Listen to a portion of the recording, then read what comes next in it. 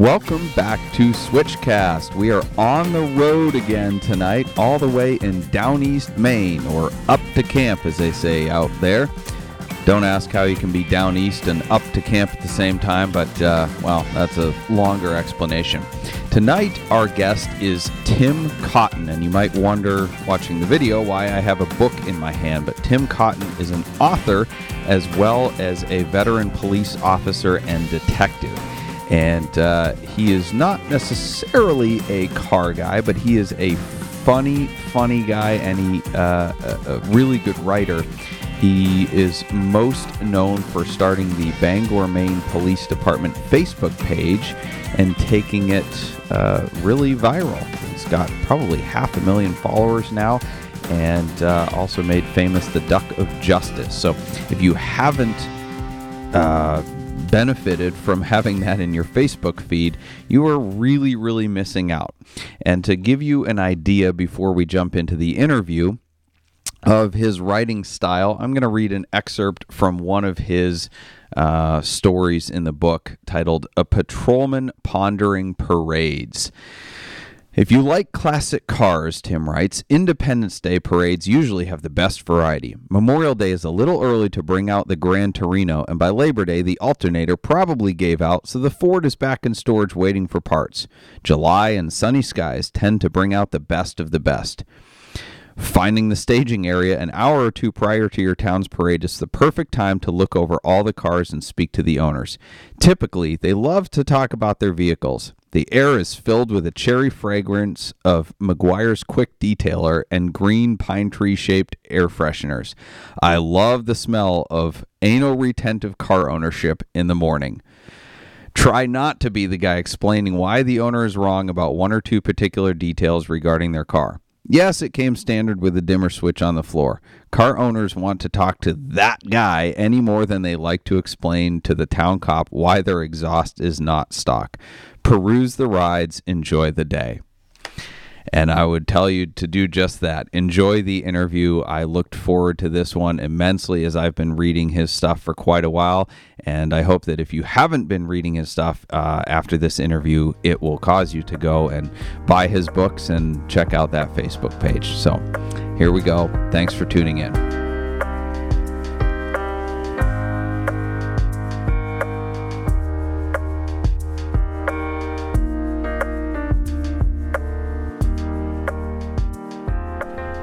All right, we have departed from our fancy studio in Ohio, and we are on the road up here in the deep woods of Maine, and we're not broadcasting live, mostly because they're still on dial-up up here, and ain't no way that would work, even with Boxcast's fancy equipment.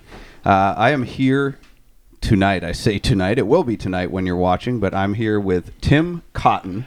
And if you've never heard of him, it's because your parents don't have Facebook. That's correct. Exactly. He is a retired police officer, detective, a part-time writer. Yes. And he is most known for making the Bangor, Maine Police Department's Facebook page famous, along with the Duck of Justice. Absolutely. The Duck of Justice could not join us, but we have a random wooden duck here. Yeah. There's a couple in the background, too, which is nice. A Makes few you feel decoys. at home.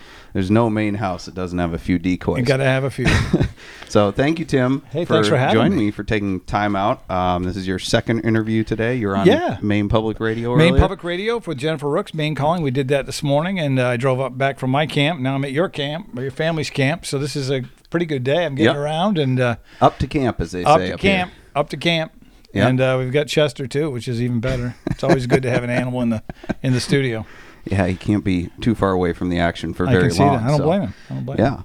Yeah. So you have just retired from the force. Absolutely. How long were you an officer? 34 years. 34 years this year would have been.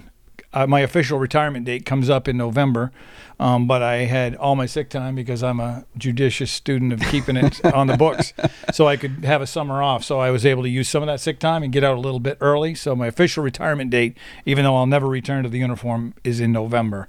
But so I've got a little bit of a summer left, and nice. Yeah, it's fantastic. And I've never had a summer off since I was 14. So as most Americans have not. So I'm pretty happy to be here, and yeah, I'm done, and it feels good to be done, to be honest. Well, yeah, I think many people can echo that, regardless of their Yeah, chosen vocation. Absolutely. So yeah, I'm doing some writing and trying to get my own website flowing a little more again, and filling it up with pontification and horrible grammar, and trying to write another book. I'm working on my novel now, which is slow going, but I have a third book coming out in November, and I'm just having a good time trying to promote myself, and it's great to be here with you today. Great. Yeah. All right. Well, let's get right into it. Sure. So a lot of the people I have on have accomplished some pretty fantastic things over the course of their life, but Sure. it's maybe the younger generation looks at it and says, man, how is it that you're where you are? And they don't see the journey, the pain, the work that's involved to get from here to there. Sure. And they just assume that because they're not there yet, they're always going to be stuck here. Oh yeah, So, absolutely. Good point. You've become somewhat of an internet sensation. You've become a successful writer. Give us a flyover of the journey that brought you to the police department and that got you to writing. It's all relatable in my mind, but I can see where people will say, how did you move from there to here? But really my start off was I was in radio, and I only because I didn't know what I was going to do at that time. It was the 80s, early 80s, and I liked WKRP, so I thought, well, I can do that. I can talk on the radio. So I went to broadcast school, and I got a job like 2 weeks in, finished out my minor education in broadcast, but I ended up at WABI up in Bangor, did middays there. And then Stephen King's radio station, I had a friend over there that was the news director back in the day, and that was 83, 84. And she called and said, hey, would you like to do news? I said, yeah, I can read news. The thing is, I always could read quite well, speak fairly clearly. I mean, most of the time, at least coherently. And so I said, yeah, I can do news. I'd love to. And I like to write a little news, too. That would be interesting. And so I went across town, left that job, went over there, became assistant news director, which means I was just the news guy. I mean, and so I did news for the broadcast throughout the day and covered a lot of events in Bangor and minor news events. And it kind of turned into a radio show with Bobby Russell, who did their mornings at WKIT forever, because WZON, Stephen King's station, became WKIT-FM later. So my buddy Bobby, who just retired, we did a morning show, I should say. And I did some writing on the side. I wrote for a Maine boating newspaper. A friend of mine had opened up, and that's long gone, but it was a fun event, something to try. He said, can you write? I said, I can write. He goes, can you write about boats? I said, I like boats. So that's really where it came. He never asked you if you could write well. No, he never asked if you could write. And you know what? Most people could tell I couldn't. So, but you know what? When you're trying to fill a small Maine newspaper, a coastal newspaper, you take what you get, and that's what you got right here, and it isn't much. So I did some writing there. And I did some writing for the Brewer Register, which was a small weekly paper that one of the fellows at the station owned.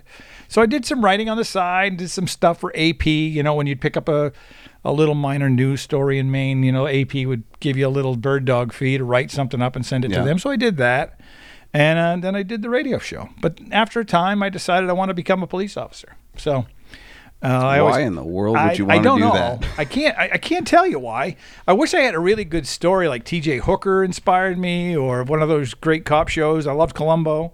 But really, it just seemed like something I wanted to do, and I did. So I was able to get a job. But back then, in the late 80s, when I became a cop, you literally vied for positions with 200 other people for one job. It was crazy. So it was very difficult. So you had to become a part-time cop, learn the trade as a reserve officer in Maine, and then hopefully get a full-time job, which it worked out for me.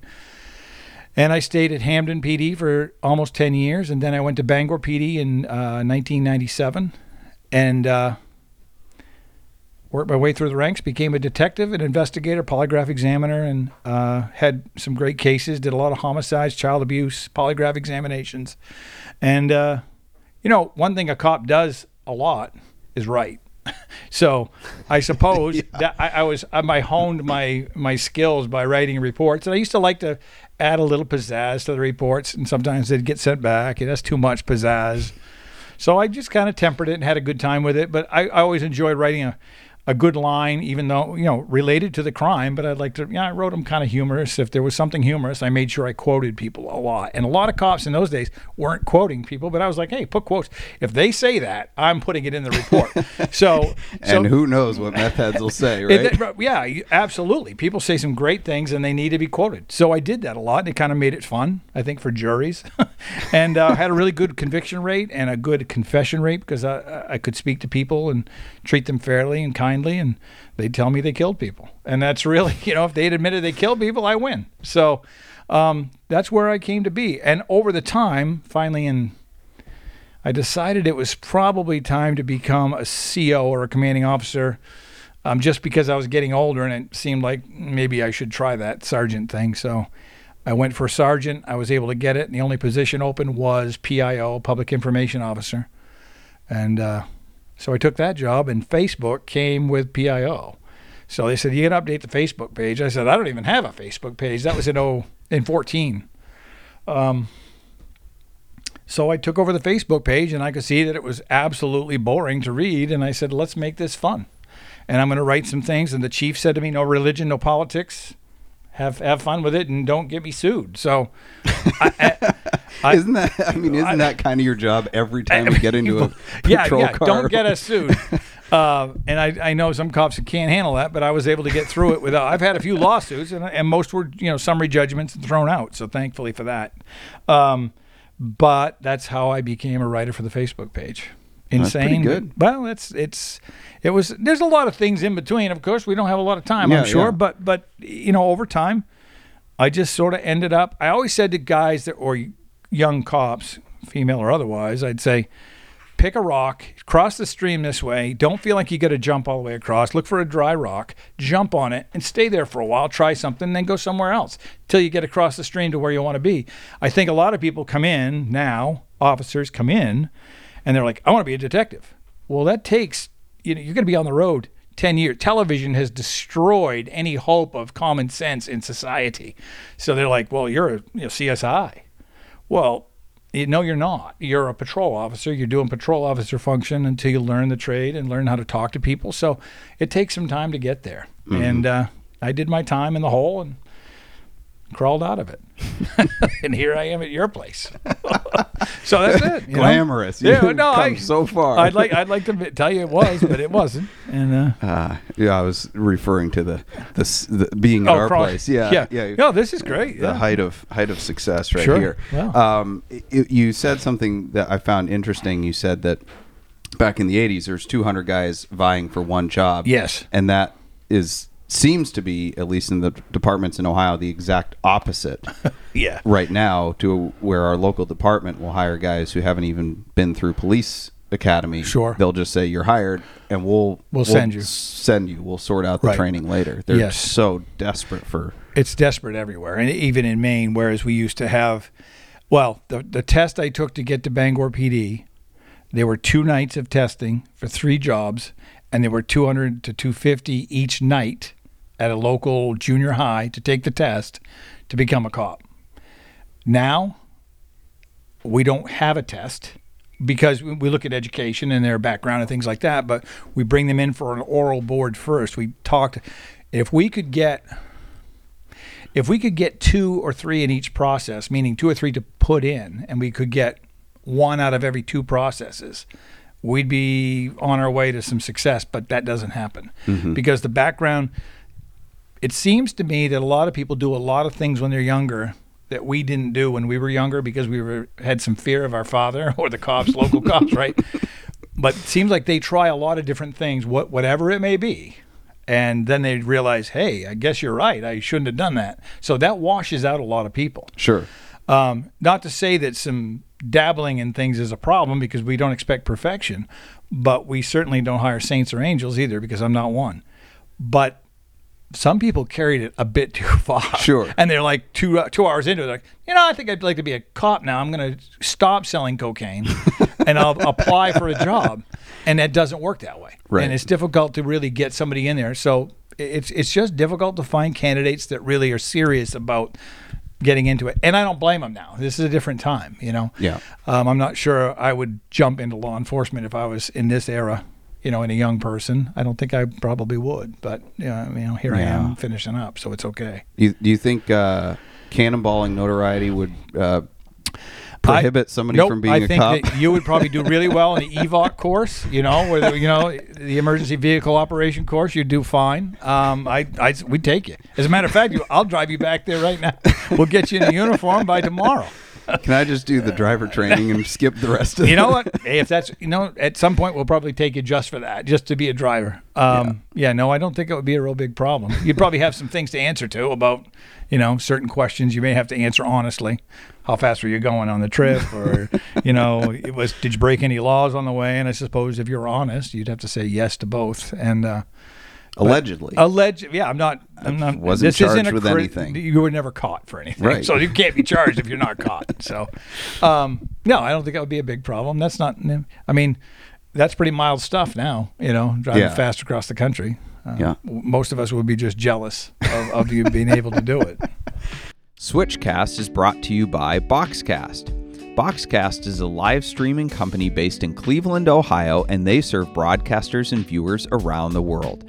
Their founders launched Boxcast back in 2013 with one purpose: to make people part of the experience. If you're looking to live stream your podcast, church service, car show, sporting event, your wedding, or even your cannonball attempt, Boxcast is an easy, flexible live streaming platform for organizations and individuals. Boxcast is so easy, we're broadcasting this from a phone. Head over to switchcars.com/Boxcast for your free trial. Again, it's switchcars.com/Boxcast for your free trial. So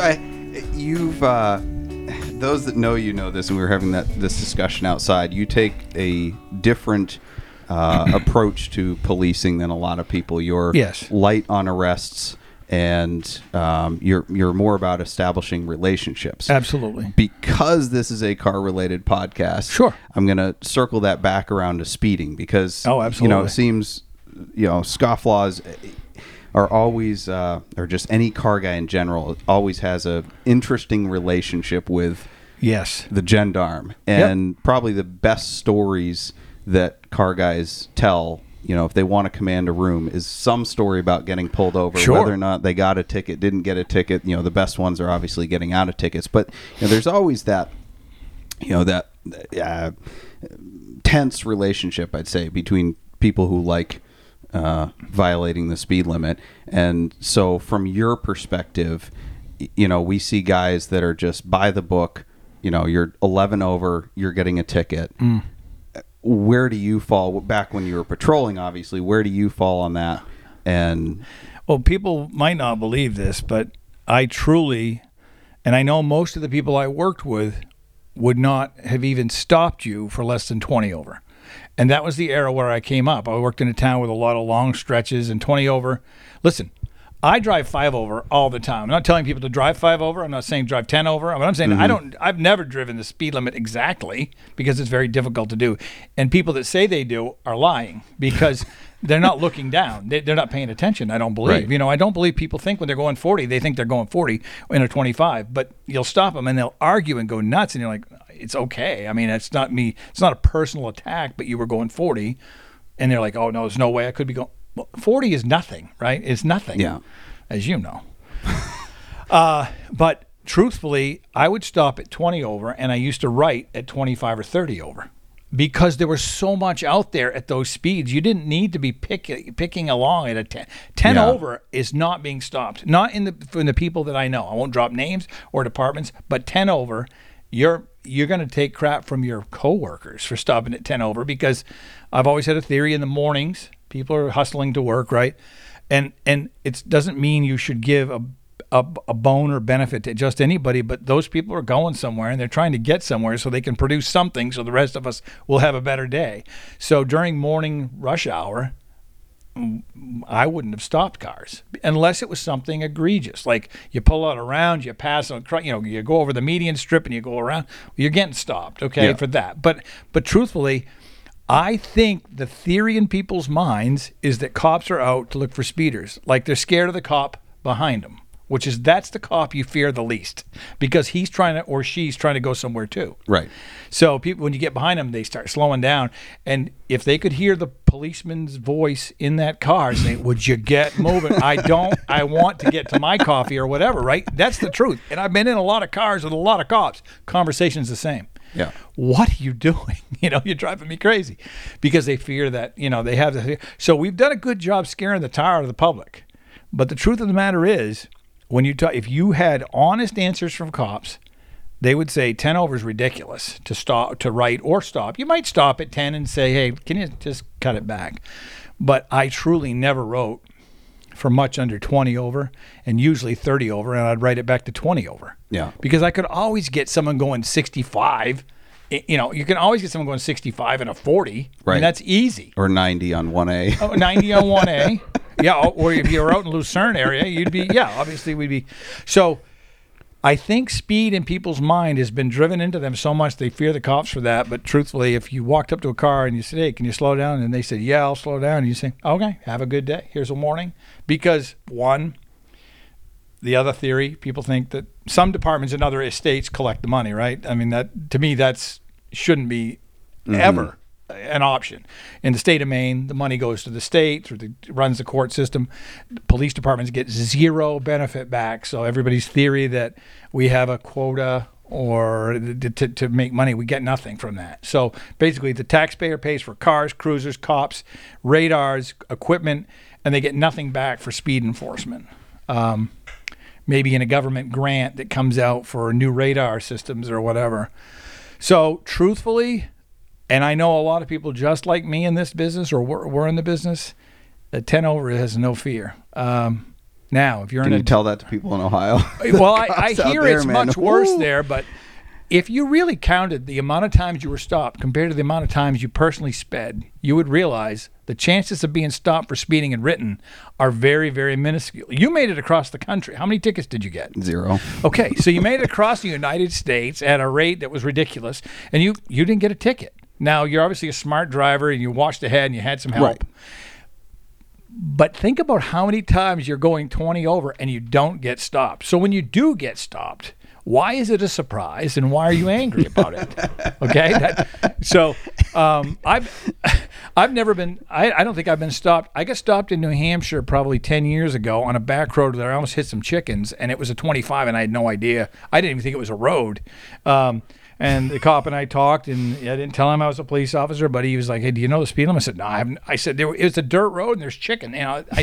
Was I going 25? He's like, "Yeah, you're going well over 25." I said, "Gee, it felt good, whatever I was doing." He didn't write me. He didn't, and then we talked later that I was a police officer. But so truthfully, I think other parts of the country that I have no experience in are dealing with maybe some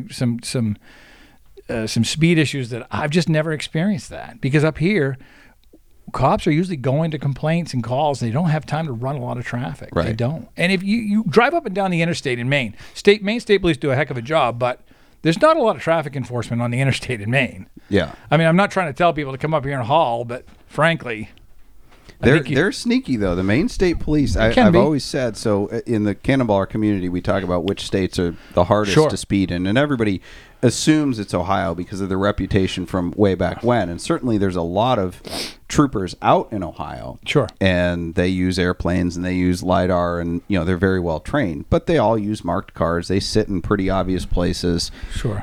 Maine State Police, man, they got unmarked cars. They got those friggin' grabber blue Mustang GTs. Yep. They use Instant On. They are sneaky as all get no out. Kidding. Well, I haven't had that experience because I don't. Well, you probably don't see them, and you don't know that you don't see them. They're pretty good. But yeah, maybe I'm not going fast enough to get them to come out. I know, so that could be it too. I could be just a good, a nice calm driver. But my son is a trooper, by the way.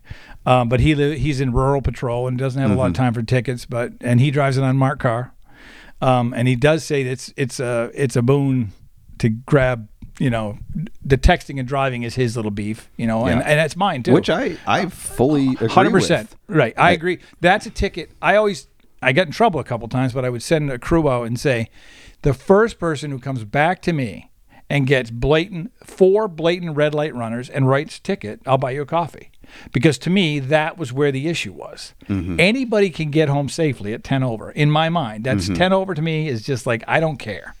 But red lights, not necessarily stop signs or roll through the stop sign, that's sort of like, it's kind of cheap, and even judges don't like that in Maine. If you get a roll through in Maine, it's got to be pretty blatant or cause a crash. But for my money, for safety reasons, a red light violation is a right. You write it. It's $137.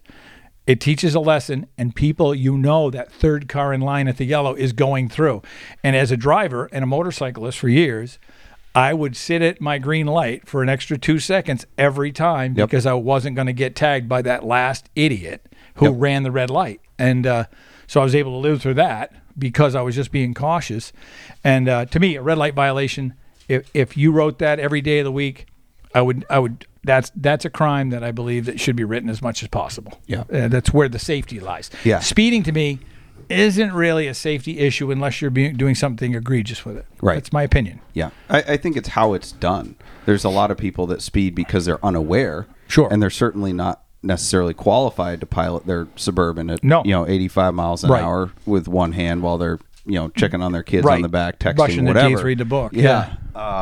But typically, well, at least in our community, the guys who are speeding are paying better attention. I agree. And I've never, to my knowledge, my recollection, I've never almost been killed by a speeder, but I've almost been killed by guys running red lights. And absolutely. Every single day on my way home or to work, and I have a 8-minute commute, someone comes a little bit left to center on me. Yes. And that is, I swear, like if I can predict how I'm going to go, it's going to be someone comes left to center because they're texting. I see it all the time. And you time. see that on Route 1A in Maine. That's a big, the area I'm talking about through the hills here. And when I drive home that way, I try to get to the right lane whenever there is one because I know how the crashes have happened on those roads. That it's someone just drifting over, not paying attention. And that, to me, that's a ticket. I mean, over the line, that's a ticket. Yeah. But speed per se, and I'd say to people I worked with and what worked for me, I'd say, listen, everybody's going to get home at 10 over. They're probably going to get home. So it's not really, if you're out here for safety reasons, which is the opinion that I have, then attack the problems that are safety related. And to me, you got the right guy here on speed because I've never been the guy that, I only bring yes men on the show. No, so, well, it helps your cause later. So I knew a cop who said I could do this because that's what you're going to say. That's what other people say. Well, the cop told me 10 over is okay. Well, then don't tell that. Don't tell a cop that because you're getting written. But so speed really wasn't an issue with me. Yeah. I mean, that was just not something I saw. I didn't see it cause many crashes. Yeah. No, and back to what you said about the cops who are stuck behind people going the speed limit. People who ride with me who don't think that way, I'll pass a cop who's going the speed limit on the highway. Why are you passing him? I'm like, he's not enforcing speed, or a cop will be behind me. I'll go 10 over. Yeah. Like, well, he's going to pull you over. I'm like, no, he wants to go 10 over. He wants to go 10 over. He wants me to continue traveling, So you're 100% correct in that. And so, it's kind of a limp conversation with me when you talk speed. It is. What's the fastest you've ever gone in a car? In a car, I would say, I got to think about this. I think it probably was long before being a cop. I think I've done 141 in a cruiser. 141. That was topped out, trying to get to something fairly serious on an interstate. I think the fastest I ever went in a car was a pre-74 Corvette just before my sister's wedding, and I was just a kid. I was a pallbearer. I was an usher. And sorry, sis. That marriage is still going strong 40 years later. But anyway, I was a kid, and one of the fellas in the wedding had like a 72, 73 with a 454 and a 4-speed. And I think I was like 12, and he got me on the interstate and and I didn't drive. I would have tried. It was fantastic for me.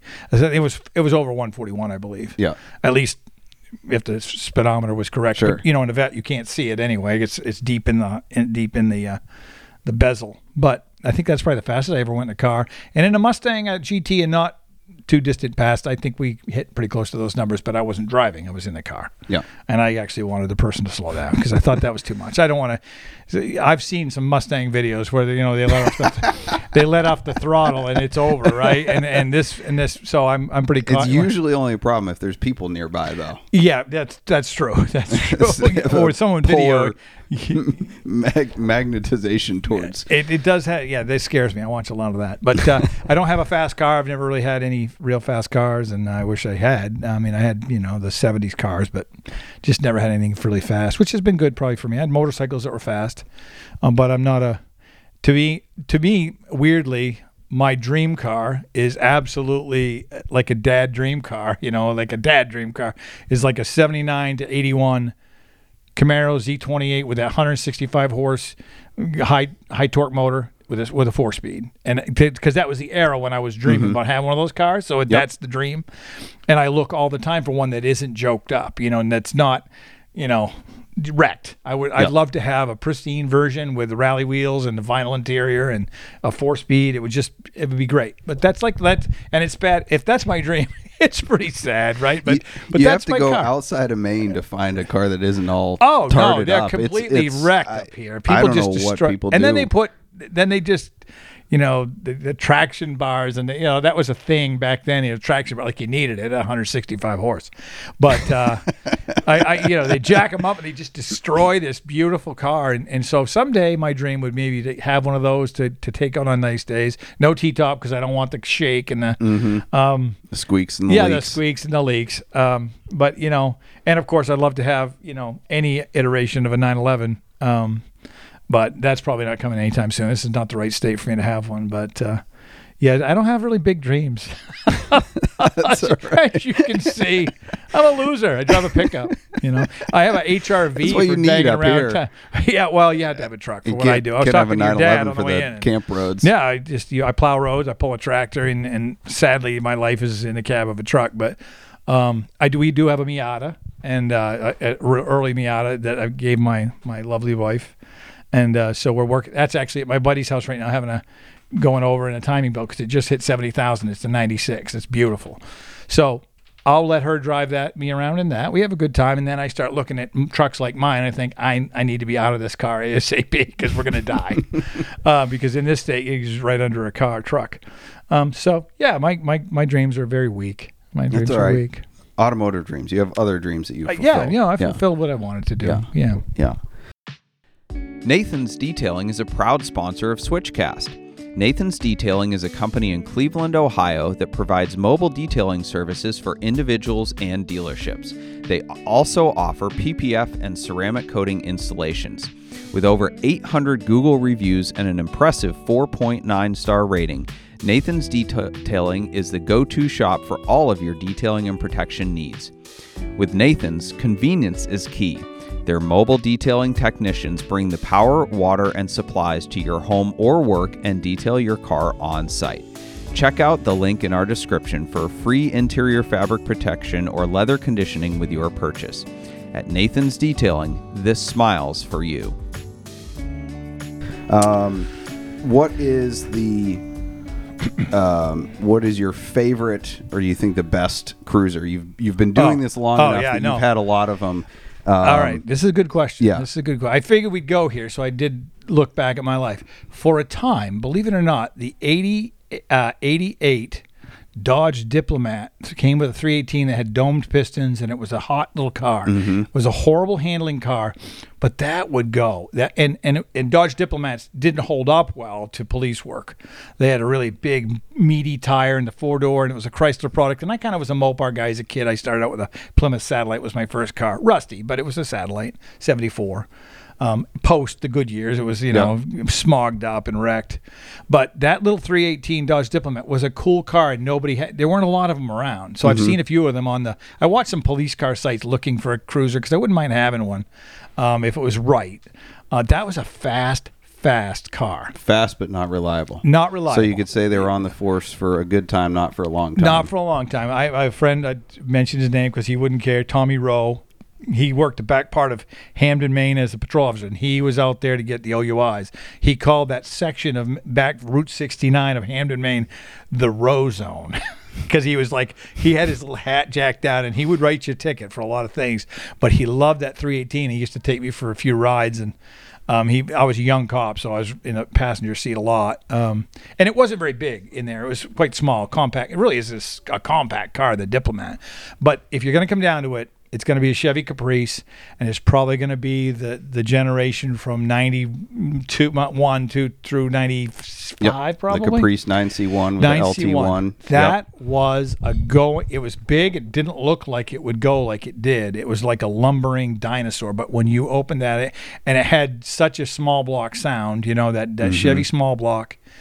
And when we got one of those, we all of us were around the hood. We got a brand new one, and it had the silicone hoses, and it was set up with that LT engine, so it was set up to haul.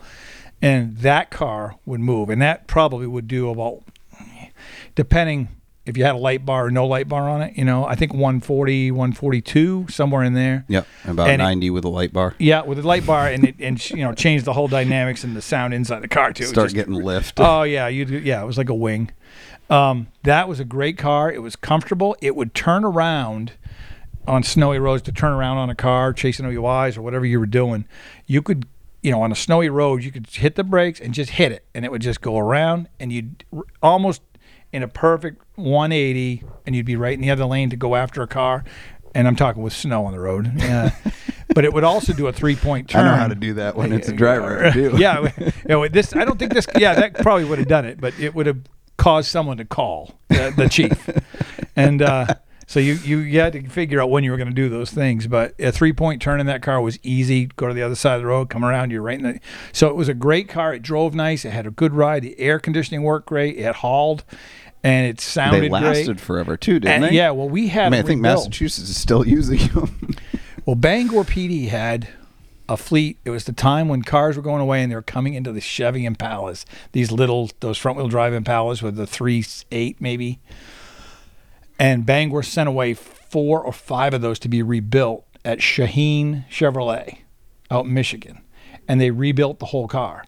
New engine, new tranny. Redid the suspension, took care of any body issues, repainted, new seats, new floor coverings, everything. It was about $20,000, as I recall, and they came back on a truck from Shaheen Chevrolet, and they were just like they were when we got them new. And that was in 90, 96, 97, 98. Those cars were coming back because they were gone, but we had some rebuilt because it was such a good car. Mm-hmm. And they even held up well after the rebuilds. They held up just like a new car. Yeah. And so we had those into the early 2000s, that's a long time for a car. Those cars got sent away with maybe 150 to 160,000 of city miles, which is brutal on a cruiser. Yeah. And then, of course, it's a lot of hours because you guys are idling absolutely. all the time. Even then, to send them away, the cab companies were fighting to get them, right, because they could rebuild them. And I know a lot of those cruisers went to cab service for another 300,000 miles. Yeah, they were just a great car. They were just a great car. And so I think anybody who had that year, the early, square body Chevys were great, the Impalas, the Caprice Classics, but that was the car. To me, since then, Crown Vics, people talk about, it's no comparison. What's the worst cop car? That Impala, that 3.8 Impala front-wheel drive we got. That That was just a horrible car right from the beginning. It was small. It went okay. Don't get me wrong. It went pretty well for city policing. Yeah. I don't think you could have put it on the interstate to do anything. I think front-wheel drive just doesn't hold up very well to that kind of abuse. The suspensions, you could tell the difference within 20 or 30,000 miles. And I always said the Crown Vics that we got, now if a cop came through that era, it's like me wanting a 165 horse E28, right? So they have this theory that the Crown Vic was a car that they wanted, but in 30,000 miles, that was a rattle box underneath. That was just a rattling.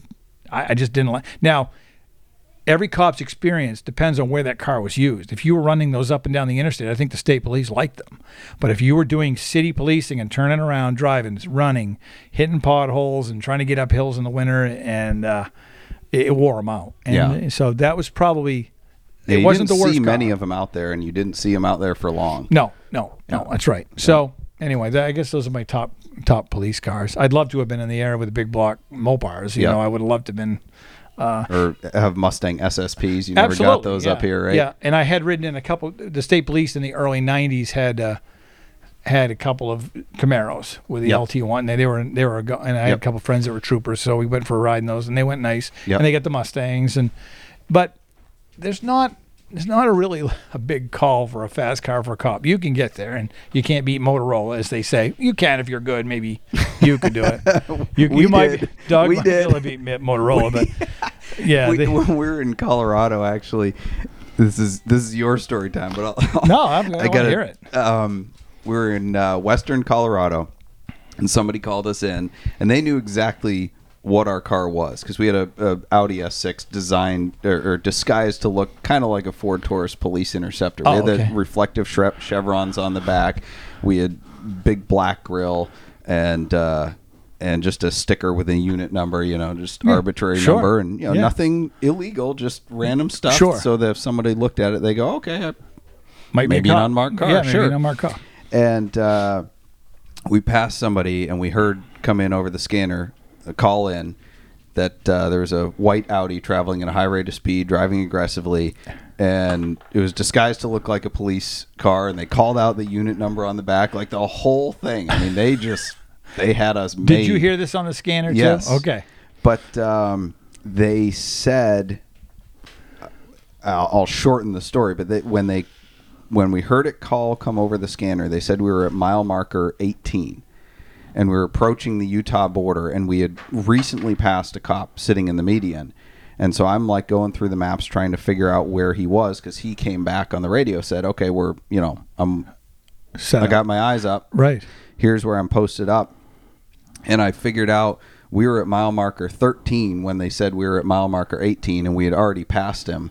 Wow. So they had no idea where we were, and we were already so far ahead because we were hauling the mail that they didn't have a chance. So I knew there was likely nobody between there and the border. So I told my co-driver, I said, put the hammer down, we got to get to Utah. Let's get out of the state. Start. Yeah, we need a new state, new memories. But yeah, we did beat the radio in that sense. Yeah, absolutely. So it might have been harder if we were farther east in the state. But you probably would have ended up in some kind of possibly Crowbar Hotel for that. Crowbar Hotel. So back to your job and kind of what the Facebook page has done for your department and maybe for police work in general. But police work is difficult. It's dangerous. And it is that even without the sense of public distrust that we have right now. And you've used the Facebook page in a sense to create maybe a digital version of community policing. Absolutely. Your philosophy is to create relationships with people. Yes. And that is what a lot of people are calling for. A lot of people are calling for defund the police and do away with them, but a lot of people say, hey, we need to get back to the community policing. Yes. They shouldn't be hiding behind their tinted windows and their patrol cars. Yeah. And that would improve police work. Have you seen...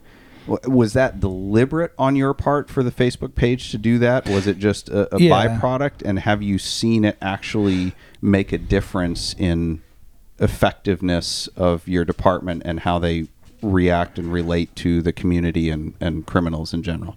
I think the overall feel that we were trying to put out, or I was trying to put out there, when I say that, I mean, it was talked about with the chief. Let's just make us more approachable. And to be more approachable, you do have to be accessible, right? I mean, that's the idea. One of the things that have happened with community policing, when people say that no one's doing it and we need to do more of it, the problem is that you're darned if you do and you're darned if you don't. Because if you're out of the car playing basketball with a group of kids, there's certainly everybody's happy about that when they see that on a nice, fresh YouTube video. If there's a burglary across town, even though you would not have caught the burglar, catching a burglar in progress is pretty rare as a cop. It happens, but it's rare. So if somebody on that side of town caught wind that you're over here with kids playing basketball, they're going to say you're not doing your job. And on the other hand, if you're driving up and down alleys, flashing lights, and talking to people who look like they may have just had may have just committed a burglary, say, because people wandering around in an alley in the dark for no reason, sometimes we check on them, right? Then you're profiling. Well, that's what they say, but really, that's what you're paying us to do. You're paying us to make sure that we're out there, we're present, and we're going to identify or speak to, no matter what creed, color, or religion, we're going to stop and talk to people on the street. Now, people don't like that either. That's not community policing. Well, yeah, it is. I mean, it is part of the community policing. But the person would complain that you were caught shooting hoops with a kid, and they're also going to complain that you stopped a couple of fellas that looked like, they were up to maybe some nefarious things out behind a business in your town. You cannot win, no matter what, because whatever you did, the opposite happened somewhere else. You are responsible, and you're lazy, and you're wasting money. And over here, you're strong-arming the public. So what I thought of is that let's just have an open relationship where we have a conversation, the comments come in, and that allowed people to have an open line of communication, at least through Facebook. They could send a message, say, hey, listen, I'm watching this right now. Yeah, send us a message. We'll look into it. I wasn't asking people to rat on people. I was just saying, look, if you got an issue, send us a note. And if we got an area patrol of the city where you're having some trouble, like late night hijinks are going on, let us know. We'll put a car over in that area. So they could reach out to us that way. And it also gave us a thing to point to. It said, well, the reason we're over there is because this is the list of messages this week. There's people writing on buildings, and so we'll go over and hit that area. You can't win. You cannot win the court of public opinion. It's just, there's no winning, because then I've stopped trying. Absolutely. You can see where people give up. You got to keep, for us, we're being paid for by the taxpayer, and we got to keep trying. But the same people that say, why were you bothering that person in mental health crisis, and then ended up having a situation that was deadly force was used, because they may use deadly force. Why were you there? Well, we were called there. We were called. You call us, we go. We can't really fix. We can't say no to many things. We can't say no when they call. Hey, listen, this guy's acting up. He's got a tinfoil hat. Go over the top here. No shirt, and he's got a knife in his hand. We're going to go. That's who's going to go. Because if you're thinking that there's a community person, a community mental health liaison out there that's going to shoot over to that scene, you're wrong. It's not happening. Not in Maine. Now, we had them in our department. We worked directly with. So you go over there, things go bad, that person becomes physical. You have to do a physical arrest. In some cases, worse things happen. Everybody's mad because, that person's in crisis. He doesn't need the cop, or she doesn't need the cop.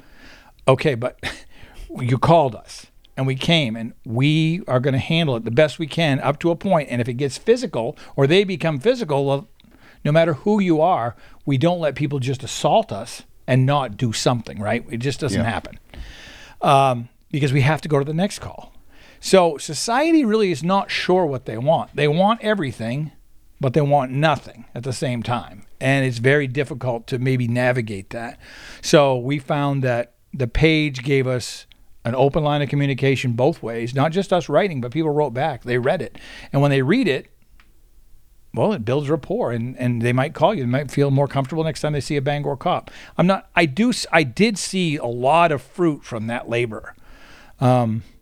Because I think during the times when nationally there was a lot of bad incidents amongst cops, and in the last few years where there's some shootings that were questionable and some killings that were horrendous and horrific that we remember. In those times, we weren't taking quite the hit because we had a pretty good relationship with our city, with our people in our city. So I think it helped, but it didn't change everything. But I also have a difficult time in my mind as a police officer, knowing how I tried to police and knowing most of the cops that I knew or hung around with were policing the same way. How you compare us to a cop in another state doing another job in a different way. You hate all of us now because of that's bias right there. Mm-hmm. Because of that cop doing something that was completely incorrect and should go to prison for whatever happened. You hate us. I don't hate your surgeon because I don't hate my surgeon because a surgeon took off the wrong leg in Cleveland. I don't hate that every doctor. I have to base it on the person I'm dealing with. And I wish people could look at that and say, how is my department How is my relationship? How's our city department? How's their relationship with us? Because that's what matters to you right then. Not saying you can't have, disagree with things that have happened and stand your ground and protest. I have no issue with that. But look at your local department. How are they treating it? And go tell them. Go there when it's not a crisis and meet and talk and work through some of those things. And I know at Bangor, we're open to that. We always have been open to that. So I think this is just a culmination of maybe that attitude. That page was just a culmination of our attitude towards what we want. Hey, have a conversation with us, and maybe we can learn something before things go bad, And that's what I hope happened. I liken it somewhat to teaching.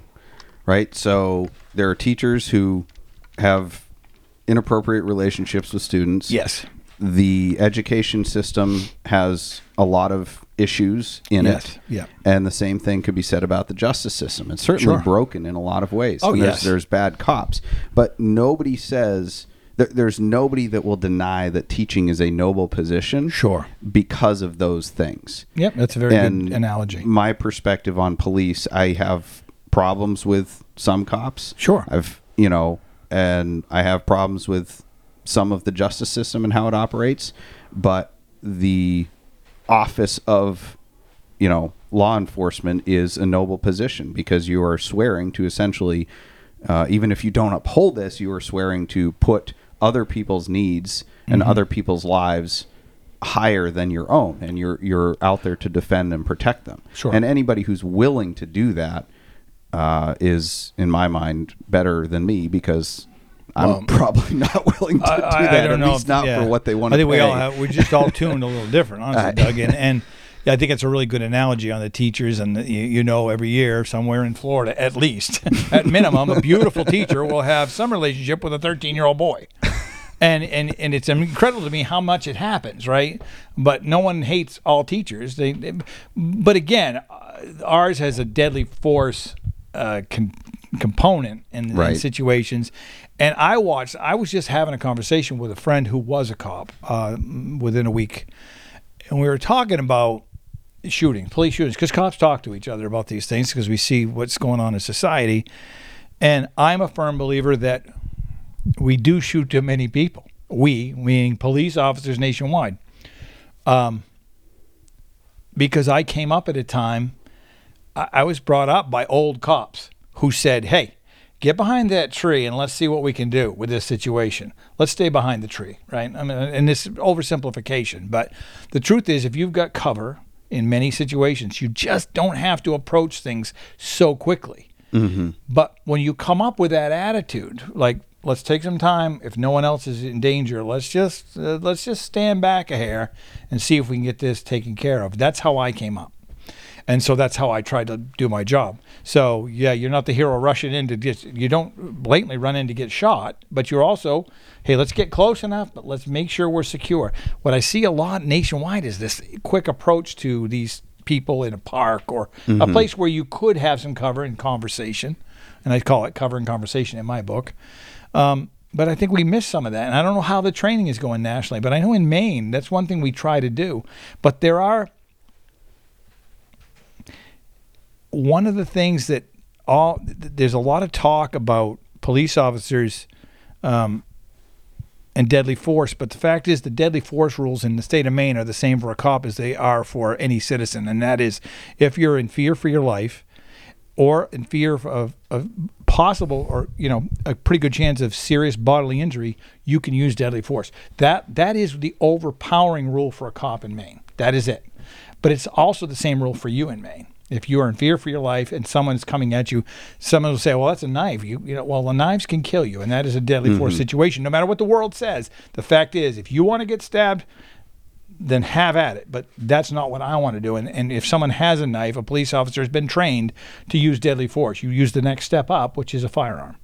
But frankly, I consider them equals, and maybe a knife is worse in my mind. I would much rather be shot than stabbed, because I've seen stabbings and I know what it does, and it goes through your vest. It's that's why there's a lot of people get all concerned over knives. It's like, well, don't raise a knife to a police officer because probably their training indicates that they should use deadly force.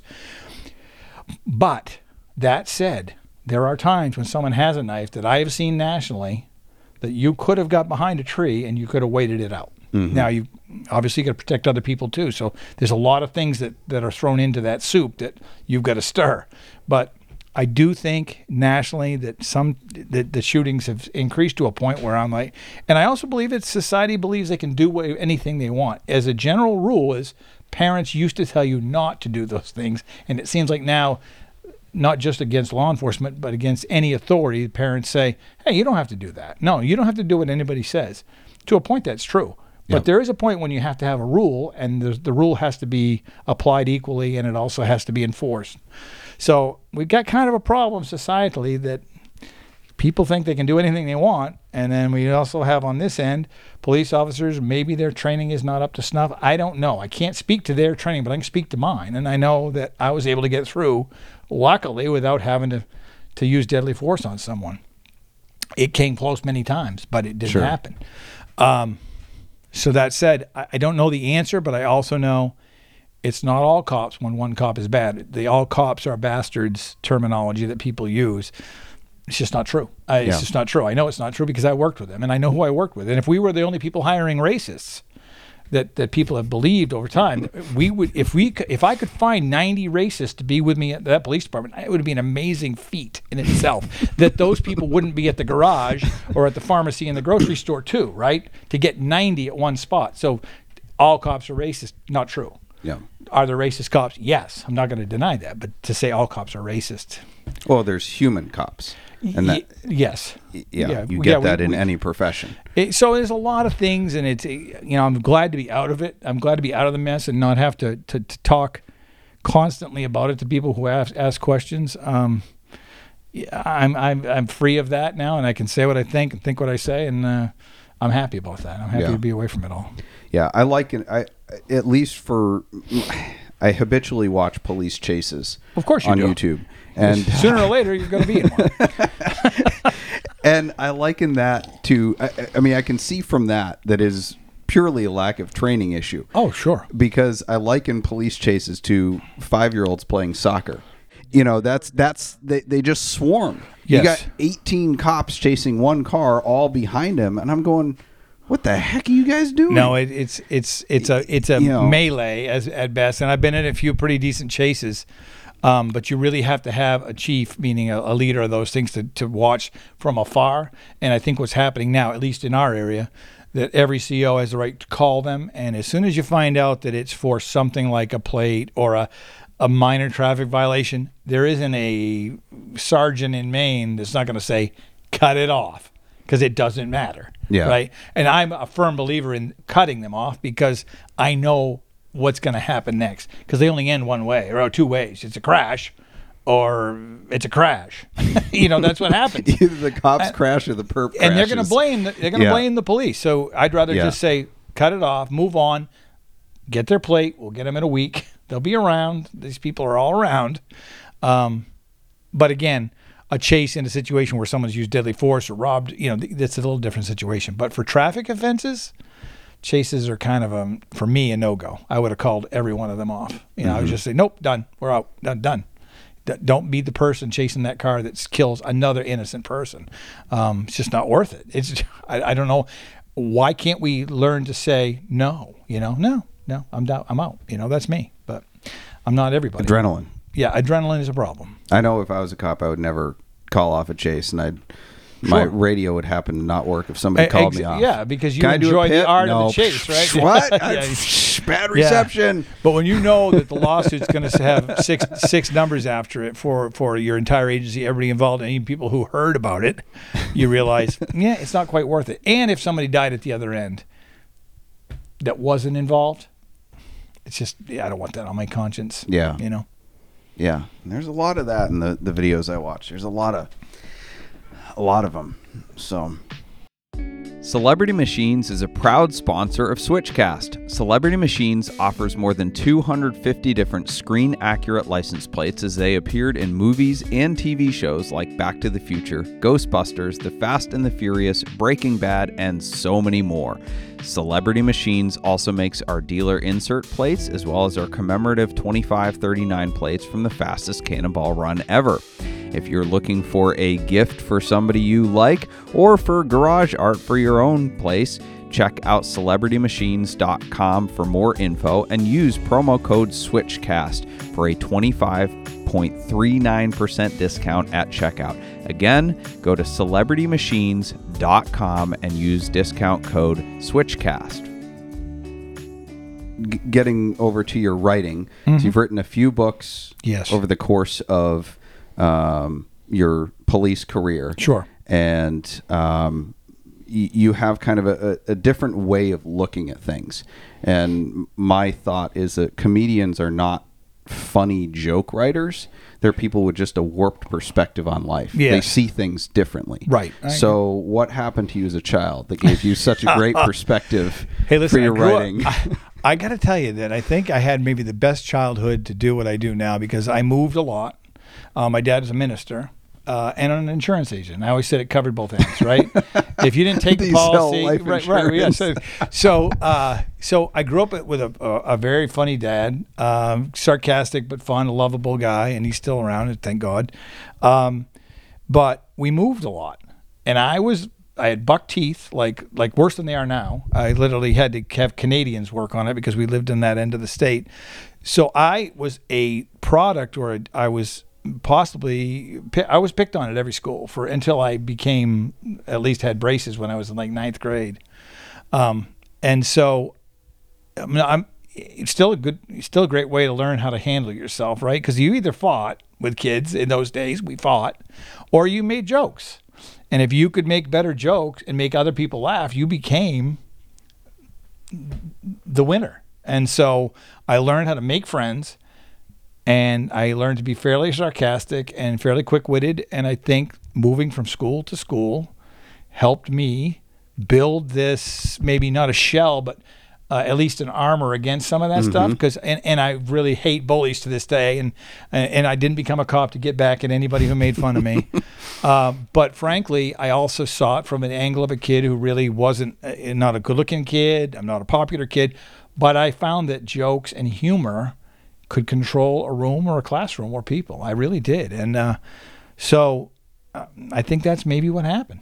And so when I write things now, I self-deprecate at a ridiculous level because I truly feel like that. When someone's egotistically bragging themselves up, what else is going on there? I look at those people and say, well, they're hurting, man. So I always have found like you self-deprecate and you can control an entire audience in no time at all. I was at a conference in National Institute of Justice conference, a cold case homicide conference, taking a case that I had with my partner it was in Pittsburgh. It was probably 2010. Anyway, it was a national conference, and I had gone on some website and sent in this case because we're looking for other cops to give us some tips. Now, we had no DNA. We had blood samples, but we had the guy's DNA, I should say, but no connection. So we went to this national conference where cops would come, and they would bring their case before hundreds of other cops and investigators, forensic people, forensic psychologists, forensic anthropologists. It was a great conference, don't get me wrong. But we were going to present it. They heard me speak somewhere, and they said, hey, you could present that case. I said, yeah, I can bring the case. So my partner and I went to Pittsburgh. We made a PowerPoint of all the people who didn't do it. So everybody goes and they're like, we had this guy, and you have this egotistical cop up there talking about how close we are. And what we did was we presented our case in a manner that was humorous. So we had taken over 75 DNA samples from people in the street and homeless community because that's where the murder happened. And it was a person who was strangled and burned under a bridge in Bangor. So we put a PowerPoint together with each person's picture, and we got the audience participation and said, this guy claimed some of these people admitted to other people they did the murder, and we'd take their DNA sample and they didn't do it. Well, by the third slide, the whole crowd would say, and this guy? And they'd say, he didn't do it. And that's what we went through. Well, we built such good rapport with the crowd, but the real key to that conference was, and we didn't get any good tips, by the way. We solved it because the guy put out the tip jar, but yeah, we did. It went just home did with not $3. take. And so, people came up to us. That was the best presentation we've ever seen. You guys, what's your deal? You comedians? We're saying, no, we're just being honest that we're mopes. We can't get this solved. We've got DNA. We don't know where to go to next. But we didn't expect you were going to help us because you're just like us. But we figured it would be at least fun to show you all the people we took DNA samples from. But the key to that conference was the guy before us. And I always said, it's not bad to speak last at a conference because you can kind of judge the crowd. He was a forensic anthropologist and a genius. And he was a fellow that worked on found females left like all through the Midwest. He could judge where they'd been by taking hair samples and the water, the way the water in different sections of the country affected how her hair grew. Okay, so I'm not getting into this too deep because I can't explain it, but it was fantastic stuff. And he could put a body back together with one bone kind of thing. But he told us that the whole time. And he turned off. I was at a table with a bunch of cops. I like to watch people when they hear a speaker. And he said, now no one else in America can do what I'm doing. Well, the minute you say that, you have just shut down. You do it to a room full of cops, they're done. Because they want you to be at least like them. You can be smarter, but just prove it, but don't tell us you are. So this guy was fantastic. But every time he had a chance to tell us, he'd say, now I am probably the world's most fantastic this and that. He was, but he told us he was. He didn't need to tell us he was. He just needed to be that person, right? There's a proverb to that. It says, let another's lips praise you and not your own. Exactly right. And so that shut down. Well, we got the highest, when they rate the conference, we got the highest level. We're a couple of guys from Maine doing there was a lot of really great, they had PowerPoints. We just took pictures of the people who didn't do it and then explained the case. So they all had it. And we had a case file we passed around. And we actually got some good help from some really great detectives nationally. But the fact is, they enjoyed our presentation and they listened to it because we told them that we were idiots the whole time. And I think that's how I've chosen to live my life. I think that telling people you're an idiot and then proving otherwise in the way you act and do is much better. It's much better than you telling them how awesome you were at your job. I had a good career and I was very successful, but I was only successful because people around me helped. I get lucky on this case. I maybe make a friend with a killer and he'd tell me, something that he wouldn't tell anybody else because I was nice to him. So I found out that that's really the way to sell yourself, is to not sell yourself. Yeah. Give yourself away. It's free. And people will come and they'll pay to see you the next time. And that's the key. And so I think that growing up that way, self-deprecation and making fun of yourself before someone else has a chance, sometimes takes the wind right out of the room. And then they have to listen to you. And we did solve that case, by the way, because it's a Native American man from, he was a Blackfoot Indian, and he got bagged in Rapid City after he, a meth lab at his house. They got his DNA, and that was our killer. It was the match. It was the match. But it didn't come from any help from that, but it came finally, and we were able to convict him. And that was in the story. So we drove cross country with him. That's a good driving story. And I can tell you, I can't tell it here, but we drove fast and we were scared because he's 6'7", about 350, and very angry about everything. And so what we did to keep him happy, and we had a great conversation. He was a reader. He rode buses around the country. And I think in this instance, he killed this person, maybe with the help of somebody else, but they've never given themselves up, and he wouldn't give them up. But he was a reader, well-spoken, told some great jokes, and we built rapport with him by giving him Hostess snowballs because he loved those. And I bought, as soon as I found out he loved Hostess Twinkies and snowballs, I bought a bag load somewhere in the Midwest, and I would give them to him every time he'd get a little grouchy. And you feed a man, and he would tell you things. Now, he didn't admit it, but he didn't kill us on the way back. And my lieutenant used to say, if I hear of a burned out van with two idiots in it in Chicago, I'm going to know it's you idiot, because this guy had burned the body. We had a great trip back, and we actually became friendly with a fellow, and he ended up pleading guilty on a little lesser charge than the straight up murder. But it just shows build rapport with people, and you don't need to be a hero. You can tell the truth about yourself, and people are going to like you more, and they're going to talk to you more when you're like them. You got to be like them, and everybody has flaws. We all try to hold them, but we do. Tell people, who cares? Whatever. They'll figure it out. You know? Yeah. It's on display, obviously. Yeah. Yeah. Let's see. Sorry, checking my notes here. Amateur hour. Yeah. I'll in the wrap up notes. I won't make you endure your own reading here, but Sure. I had some pages dog-eared from one of your books, The Detective in the Dooryard. Sure. And I'll read them in the summary for good, everybody else. Yeah, great. But the thing that I noticed, and some of them make me laugh, some of them bring a little bit of a tear to my eye, which is tough to admit as a guy, especially Mainers. Sure. Never Maine Stalwart, men don't cry. Yeah, no, we don't cry. But the thing that seems to have struck a chord with everybody is just that you find the positive in seemingly every situation. Now, sometimes it's just like I said earlier, a warped perspective. You're seeing something differently. Yeah. And it's not a positive situation. There's nothing positive about it, but you have a way of just communicating it. But in general, your stories have a positive tone to them. You're looking for that. Yes. And that is what has really struck a chord with your readers, and I think is probably one of the main reasons that it is gained such national renown in terms of the Facebook page. Would you agree with that? I think I would. I think that I don't always think that way, but I really try to think that way, because I think we're all typically maybe, again, it comes back to the self-deprecation. We don't think we're good enough. I mean, the people that I have dealt with don't think they're good enough. I mean, they may tell you they're better than everything else, but typically they don't believe they're good enough. And the fact of the matter is I think everybody's looking for that dream. But I think that my buddy used to say, he moved to Ohio, like a fellow I visit in Dublin, Ohio every year. He used to say, "These are the golden days." He would say that. And I've always, it doesn't make sense unless maybe you're in a conversation with this fella, but he'd always say, "This is the time. This is the happy time right now." You're going to look back and say, that was the golden time. And I think people are always looking to get to the golden time when they forget that they might be in it. I think I am. I'm sitting at someone's camp talking to a fellow from Ohio and about a book I wrote.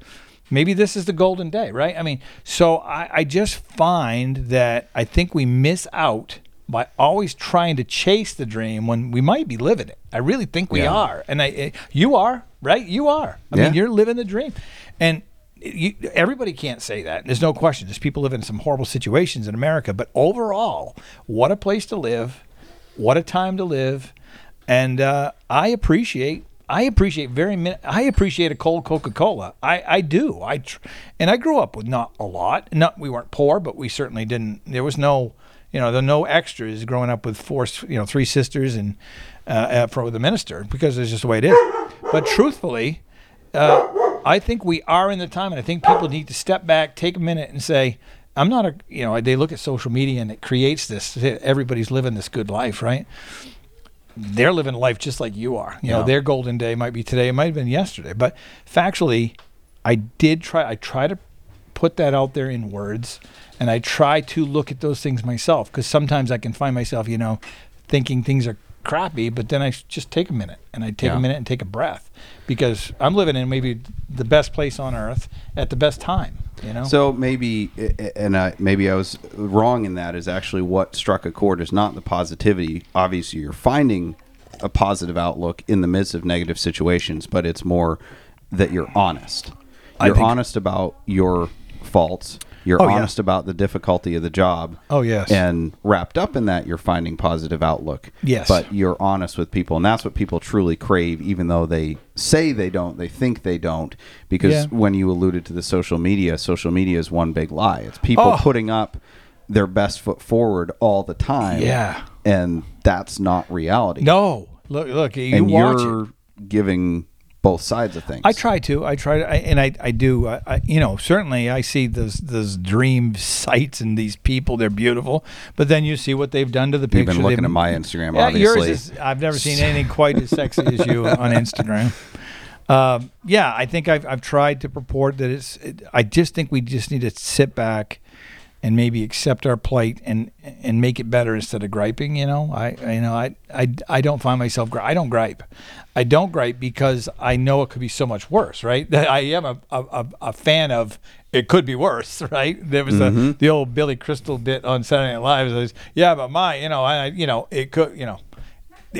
It could be worse. It could be worse. And so, always. I appreciate the day. I appreciate this, and I told early on this writing thing, I had a major book company reach out to me, and one of their major editors, and a wonderful lady, and she said, "You want to write a book?" Because she was reading my post. I said, "No, I don't think so. I don't think I could write a book. I don't know if I could do it. That's not something I'm dreaming of."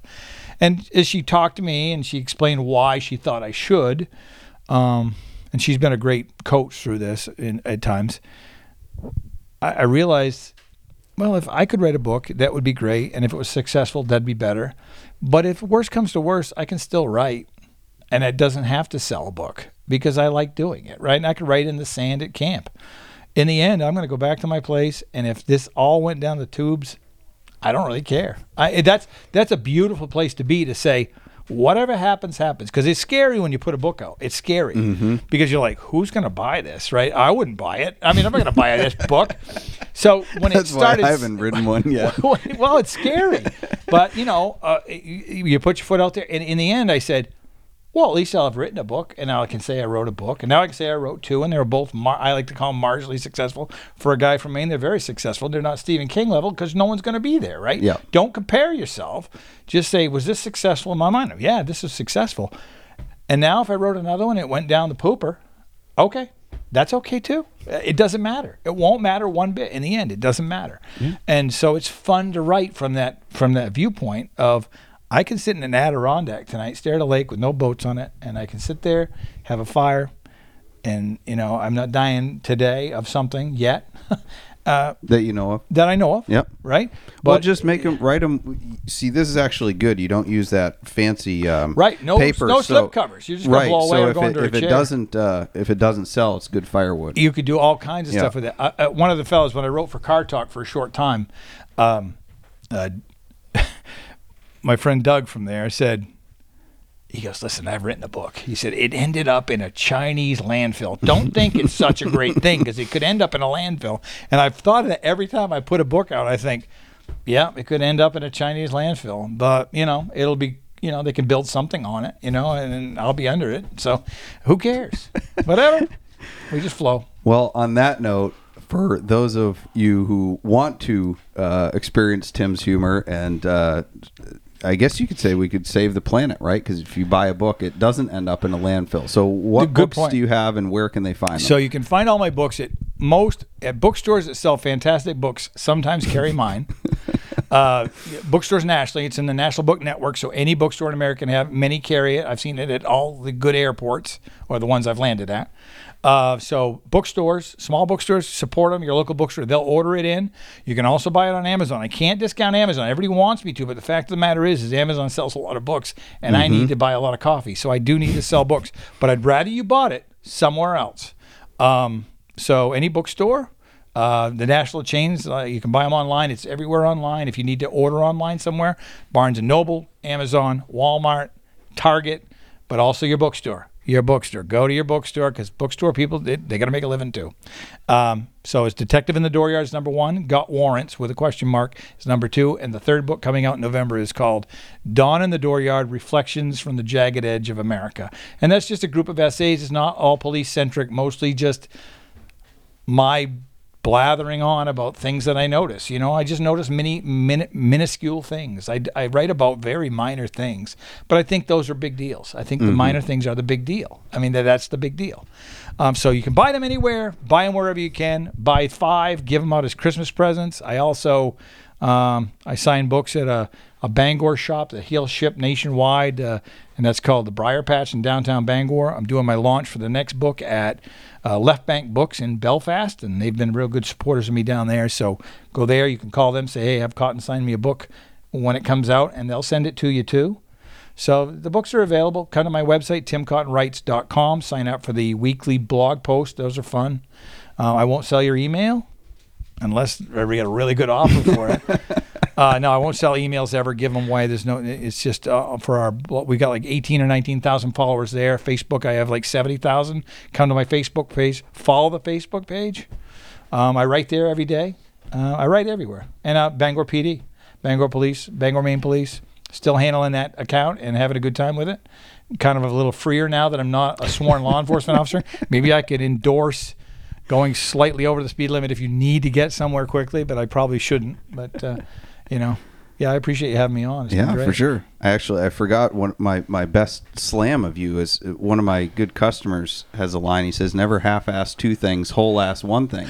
So I was going to say, did you retire from police work thinking that would make you a better writer? I don't think it will. I think it probably make me worse. I'm getting a little lazy. I'm getting up later. I used to get up at 3 and now I get up at 5, which is that's late for me because I do like the early morning hours. And I've been sleeping in at camp all summer and I don't care. I've been doing some good I put in a septic system myself, so that's been fun. I love working with septic. There's nothing like it. It got to be the worst experience of my life, this septic thing. It's just gone on forever, and because in this economy, you can't get someone to come do something for you. It's not happening, and they'll laugh in your face when you ask for a good tradesman. Can you? No, I'm not coming. Okay, they're being honest now, though. They're saying they're not coming, and they don't say they're coming and don't come. So I like that. This is a new world we're living in, and so I've had to do things that I never would thought I would have done, and I've learned how to do it. YouTube is great, right? YouTube is great. Yes, it is.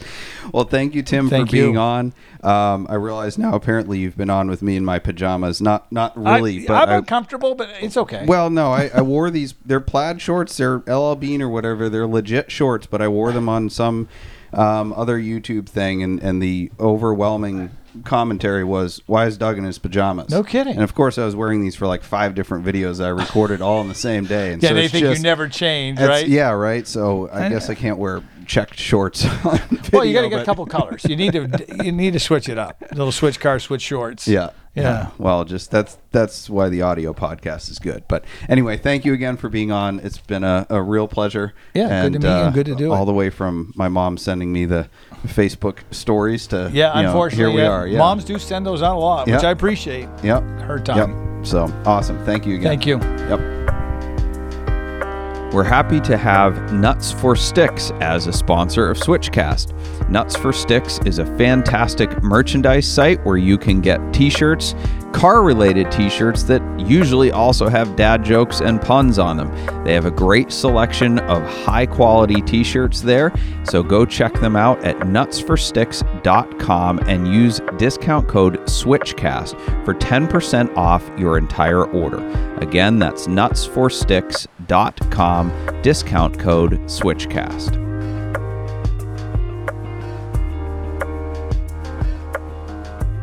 I say this just about every time, but I really mean it. I hope you enjoyed that interview as much as I did. It was one of my favorites, and we really got to talk about some great topics. And I think Tim's perspective on life and police work is a really special one, and that's why so many people have gravitated toward reading his work and following the Facebook page. And to close, as I promised in the interview, I'm going to read an excerpt from a story about changing a tire, and it gives you a little bit of the Maine flavor. If you're from Maine, this will make a lot of sense. If you're not, maybe it'll spur you to visit there and meet some locals and find out why people from Maine love it so much.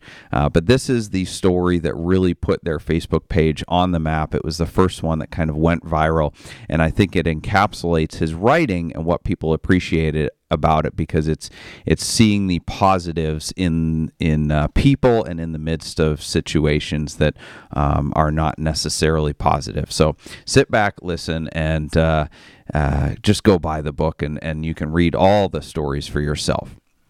Here we go. If you are from Maine, you know there are no real great spots to change a tire. Paved shoulders are rare, and we all know you don't get a flat anywhere near a paved shoulder. I pulled up and got out. The gentleman had a catastrophic flat. Gone, baby, gone. He was pretty happy we stopped, and I told him that I could easily do this for him.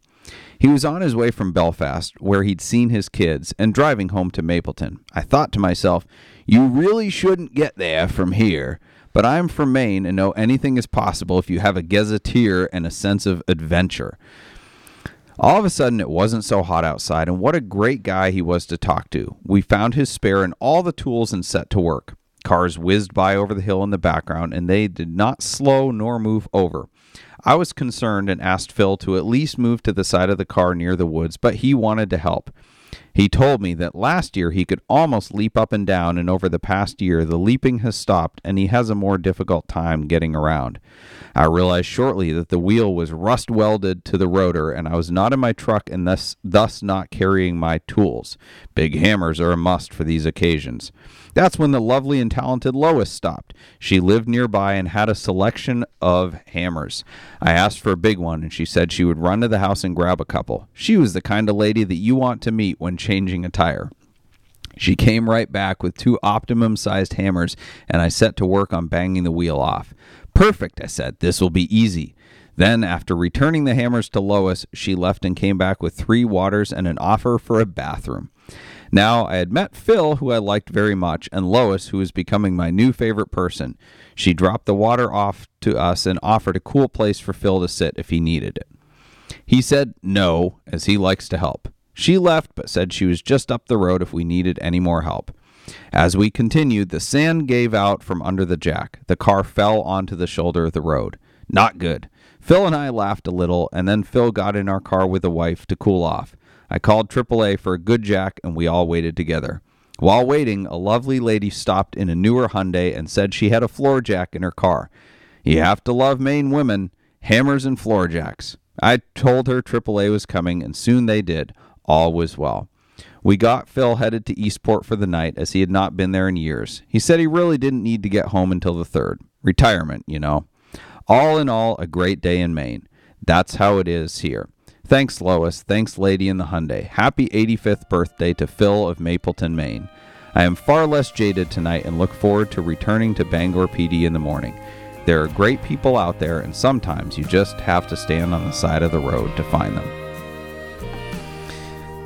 Well, thank you all for listening and watching. Thank you very much to Tim Cotton for joining me. Thank you to our sponsors, Boxcast, Nuts for Sticks, Celebrity Machines, Switch Cars, and Stephen Holm Woodworking and Nathan's Detailing. Thank you to our producer, Ethan Huffnagel. Our bumper music is provided by Emily and Ivory. You can stream their full album on Spotify or SoundCloud. This episode will be available this Friday in audio format wherever you listen to podcasts. We appreciate you listening, and we'll see you next Wednesday at 8 p.m., where we look forward to answering your questions and entertaining you to help you on the drive of your life.